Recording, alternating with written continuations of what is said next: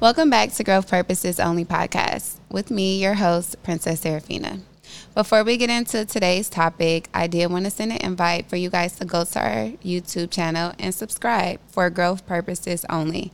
In the description box, you will find a link that's to our waiting list where you can submit topic requests, guest host requests, and also first access ability to all new releases of episodes. You can also find this link in my Instagram bio. My Instagram name is _Princess Serafina. Today's episode title is What's Next? I've encountered a spiritual awakening where I was chosen by God to now share my testimony with you all. Most times we believe that the people that are chosen by God are the people with no problems. They seem very peaceful, but God doesn't receive redemption through them. After all, there is no saving. So I just want you to know that just because you have fought battles and you have sinned constantly, just like myself, that you are the chosen ones because God can receive glory through your redemption. Although I'm sharing my journey, I just want to remind you that this journey is not linear. There is no straight path to the end. I experience a lot of setbacks. I experience a lot of times where I want to go back to old patterns, go back to old ways. And I think for the most part, that's where my comfort lies. So I have to remind myself that that is where I'm trying to come from, where I'm trying to grow from. And I can also use those experiences to help you all as well. A lot of times my faith is tested, and faith to me is having like the belief in something that is not present, to have unwavering faith, to believe in the impossible. And sometimes that's very hard to do when your circumstances are what they are. I've encountered so many tests of faith, and in those moments, I didn't understand that what was going on. I really just felt like things weren't what they claimed to be. So I had a lot of times where I had to overcome challenges. Something very personal to me would be my career field. I've had a great first 2 years. I'm currently a third-year teacher, and I've just come to the point of where I'm not happy here anymore. And it's been a challenging year. I made a school switch, and I had to do what was best for me because I wanted to be valued for my work. I'm very much an overachiever, so working for a school that doesn't recognize teachers as individuals, more so as pawns, and I don't say pawns in a negative way, but the larger institution you work for, the less of value you have because they have bigger things to worry about. So I would like to be valued at my work, so working in charter schools provide me that value, and I love the intimacy of my workspace. This year has been very trying. The beginning of the year going in, I was told I had 14 students. And you would think, 14 students, that's nothing. Yeah, me too. I thought that too. But what really set in for me was that these were 14 students that had a real laid back year in third grade. And then not only that, they're all on different levels. So this has been a very challenging year for me. Different behaviors, a school where these kids have been together since about, I want to say second, maybe kindergarten. So like I'm trying to break behaviors and bonds and, routines that have been set far before my arrival. And there's been times where I've cried. I've never cried like from students before. So this was like very trying for me. I've had moments where I wanted to quit. I've had moments where I'm like, maybe this isn't for me anymore. Because if I can impact 30, why can't I impact 14, But I had to take a step back and realize that my thoughts alone about the situation was becoming of me. A lot of times our negative thoughts get in the way of our perception.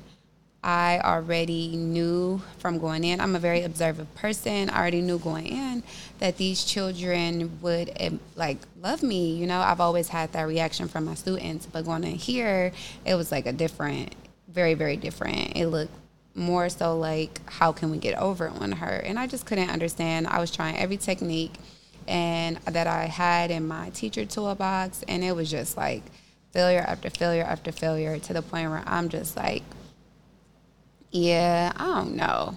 I talked to my principal about it. I got the support that I needed, but it still wasn't happening in the pace that I wanted. I had a paraprofessional in my room as well, and she had just about had it with them as well. So it was just like everybody's so mad at them. Like everybody was just expressing anger, including myself. So I realized I had to challenge myself in the classroom. I had to challenge these behaviors. I had to challenge their attitudes, their mindsets, and apply what I know to be true. That I cared, that I really wanted them to be successful. It started with me being more firm, getting back to that no nonsense nurturer that I am. Too much of something people don't appreciate. They already had the experience with the leniency, so me coming in off the jump with the fun wasn't, unfamiliar to them. So I had to bring all of that back and go back into no nonsense. Like I'm not going for anything. And demand my respect in the classroom. I will say that had impacted them more and more. My paraprofessional ended up, retiring, and now it's just me. So I realized during that time that they had built a codependency with her where she wanted them to learn so much and she cared about them that she kind of enabled them in a way to rely on her for all their work needs. There was no intrinsic rewards for these students. They had no motivation on their own to want to complete their work. So when she was out of the classroom, I realized, now it's time to instill in them the things they needed to be successful. So I challenged myself, I challenged the students, and here in the end of January, we're just now finding our rhythm. I can honestly say going into work feels different now. I feel in control of my classrooms. Just about every student gives me a hug before they leave. So I'm learning that another experience that I had to experience in the wilderness of fighting my way through an obstacle, through a battle. I truly believe now that everything is an illusion. Emotions are just emotions. When we have experienced grief, I allow my emotions to come, and then I also allow my emotions to pass. So that gives me the ability to realize that I've been here before and I've gotten out of it. The same with fear. Getting on this platform alone was hard for me. To record my first episode was so hard for me, and now I'm at a place of building my confidence to come on here and share. It feels great each and every day that I'm able to talk in front of a camera. Even on social media, I'm not really a talker, so to be able to come on here confidently and share my experiences and talk to you all through a camera about everything I've been through and ways to help you as well it sits so well with my spirit. I feel so confident. I'm much more happier. So it's overcoming these things that have had a hold on me for so long felt so good. The space that I am in today allows me to realize that I'm not alone physically or spiritually. So when I'm in these unforeseen circumstances, I have pep talks with myself where I'm P, you got this. You've been here before. You've done this before. This too shall pass is one of my favorite sayings to myself. You will make it through this. That helps me along the way. If I feel sadness, I'll let it come, and then I let it go, and then I'm right back at it. Fear is really just an illusion. Anytime I'm scared, I'll be what are you scared of? What is it? I have these talks with myself, and then I confirm these with God. Prayer has been my best friend. Every time, everything, any moment, I will stop and pray. And it really does bring ease to me to know that I'm not alone. And it reminds me through prayer that I'm not alone. I'm able to speak with God about whatever is bothering me. And then after that, I just feel a sense of peace. I've also experienced things that help me along my way. So I'm definitely into my Bible. I am reading my Bible every day. At least I'm trying every day. I am in Bible study. That definitely keeps me on my course. That has really helped me. Even when I'm praying, I ask God to remove fear, doubt, anything, anxiety, stress from my mind, because I know that He will make things possible. And so I find security in that once I've asked. So naturally on my own, I just stop being scared. I stop doubting myself. I stop stressing over things. it just brings that ease and comfort knowing that God's with me and that he's willing to do what I asked him to do in the midst of everything. So I advise everyone to do that as well. Build a relationship with God, and that ultimately help you with the relationships you have with other people. Facing my negative thoughts too, that goes hand in hand with that.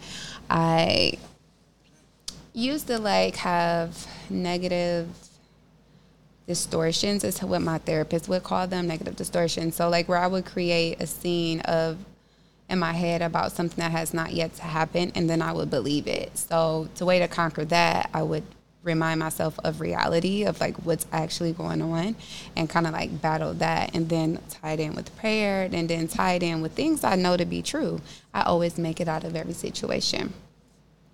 That has helped me a lot with my negative thoughts, because like I said, fear is really just an illusion. Even in scary movies, I don't watch scary movies at all, just because of the fact that I don't want to be scared. Who wants to be scared? Some people find joy in that, but I realize now that it's just a movie and there's no need to find fear in it, and it's almost preparation too, in the weird way.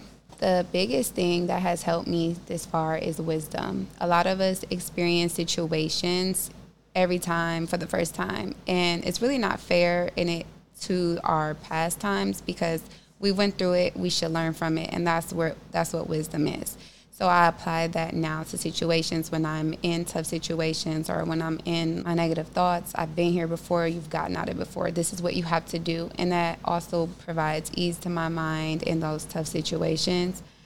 I think that me talking to other people when they're having tough times also reminds me that I'm talking to myself. So I do that a lot when people come to me to vent or have something they want to share. I'm normally talking to both of us at the same time. I'll even have moments where I pause, dang, I'm talking to me too. So it's so funny how how my confidence shows up for other people, then it definitely shows up for me too. So to get back to the teaching part of the topic of what's next, so I relate this to Abraham's experience in Genesis, where he builds this covenant with God about the plan and for his descendants, the land that God is going to promise his descendants, and a son, because Abraham had not had a son with his wife Sarah. And they were becoming of age, they were very old, and even Sarah laughed, a son, not at my old age. And that reminds me, in my career, this classroom, we're past December. They still haven't gotten it together. What are we doing? I don't see it turning around. And that's where our faith is tested. God is going to do everything he said he was. Slowly but surely, I changed my mind. I changed my mind about how I felt about the school, how I felt about the class, and eliminating those negative thoughts, those distortions that didn't provide me a sense of ease, helped along the journey. I began to realize how I felt about the situation is how I showed up. They're not going to listen. They don't want to do their work independently, not knowing that that's what I got every single day. So the moment I changed my mind about them, they need my help. They can do this. They just need someone to foster these behaviors. And that's who I became for them. And that is what warranted a new behavior, a new change in my classroom. I would say they're much more productive. They want to get it done. I'm preaching every day for sure, but they are getting it now. I'm reiterating the importance of being independent, wanting to be better, and not relying on others to do the work for them. My desire is to build lifelong learners. I love to learn, so I hope that I inspire students to want to learn more, to be open to learning and not so closed off. A lot of kids show up because their parents sent them. A lot of kids show up because they want to be there. A lot of kids show up because what else is there to do all day? But I want to be able to impact the lives of children and let them know that their current circumstances are not where they have to stop, is not the whole future. I know that the progress isn't perfect right now, but I realize that it's progress, and that's all it is. I even changed, practice does not make perfect, it makes progress. So the more I emphasize that into them, the more you practice these skills, the better you'll get at them. It helps them. It also helps me because I feel like they're listening to me, and I also get the results that I need as the educator. So just changing my mind. That's all I had to do. Get rid of the negative distortions, get rid of the negative talks, remind myself that I have a job to do, and it's to foster these children's education. And that's what I'm here to do. So as much as I want a career change, I understand this is where God wants me for now. I understand that I have a purpose here, and I'm going to do everything I can to help these children conquer their goals. So as I continue to go to work every day, I'm really trusting God's plan for my life. And no matter what my current circumstances are, that is not the finish lines. Everybody has to go through a test of faith. And I truly believe this is one of the biggest tests of faith for myself, especially since this is something I've wanted to do since I was a child. And I know that he's using me. So I have to be open to whatever that is. Just like Abraham, he has to be open to whatever God's plan is. So no matter how hard the impossible looks, it is definitely possible. And I hope that everyone listening can relate to this situation in some way, shape, or form, that we're all going to be challenged. There's no one easy way. There's no one route to get to a destination. And any path that looks straight and narrow is most certainly not. God's plan does not come with straight and narrow. We're all promised suffering here on earth. We're all promised death. So you can't possibly believe in that way that things are just going to be perfect just because you know God now. Like that's where he wants you to be now, so you can exercise your faith. And that's what I have to do at work on a daily. Like I said, I do go to Bible study. I'm heavily in my Bible, getting familiar with God's word and his promises. And then I also read on my own, which also helps me. I even have moments when I read and I just like, oh, so this means obedience. Like this means listen. Okay. And then me and God have our talks, and then I let him lead the way. So I hope that on your journey, you don't get discouraged. I hope you find a way through it. I hope that you keep pushing through. Failure is not an option. And it's okay to go backwards. It's okay to fall. You just have to get back up. Don't stay there. Got to get back up and realize this is all part of the journey. I just want to thank you guys for taking the time out to tune in today with me and listen to my story. And I hope you continue to come back, and remember, grow gracefully.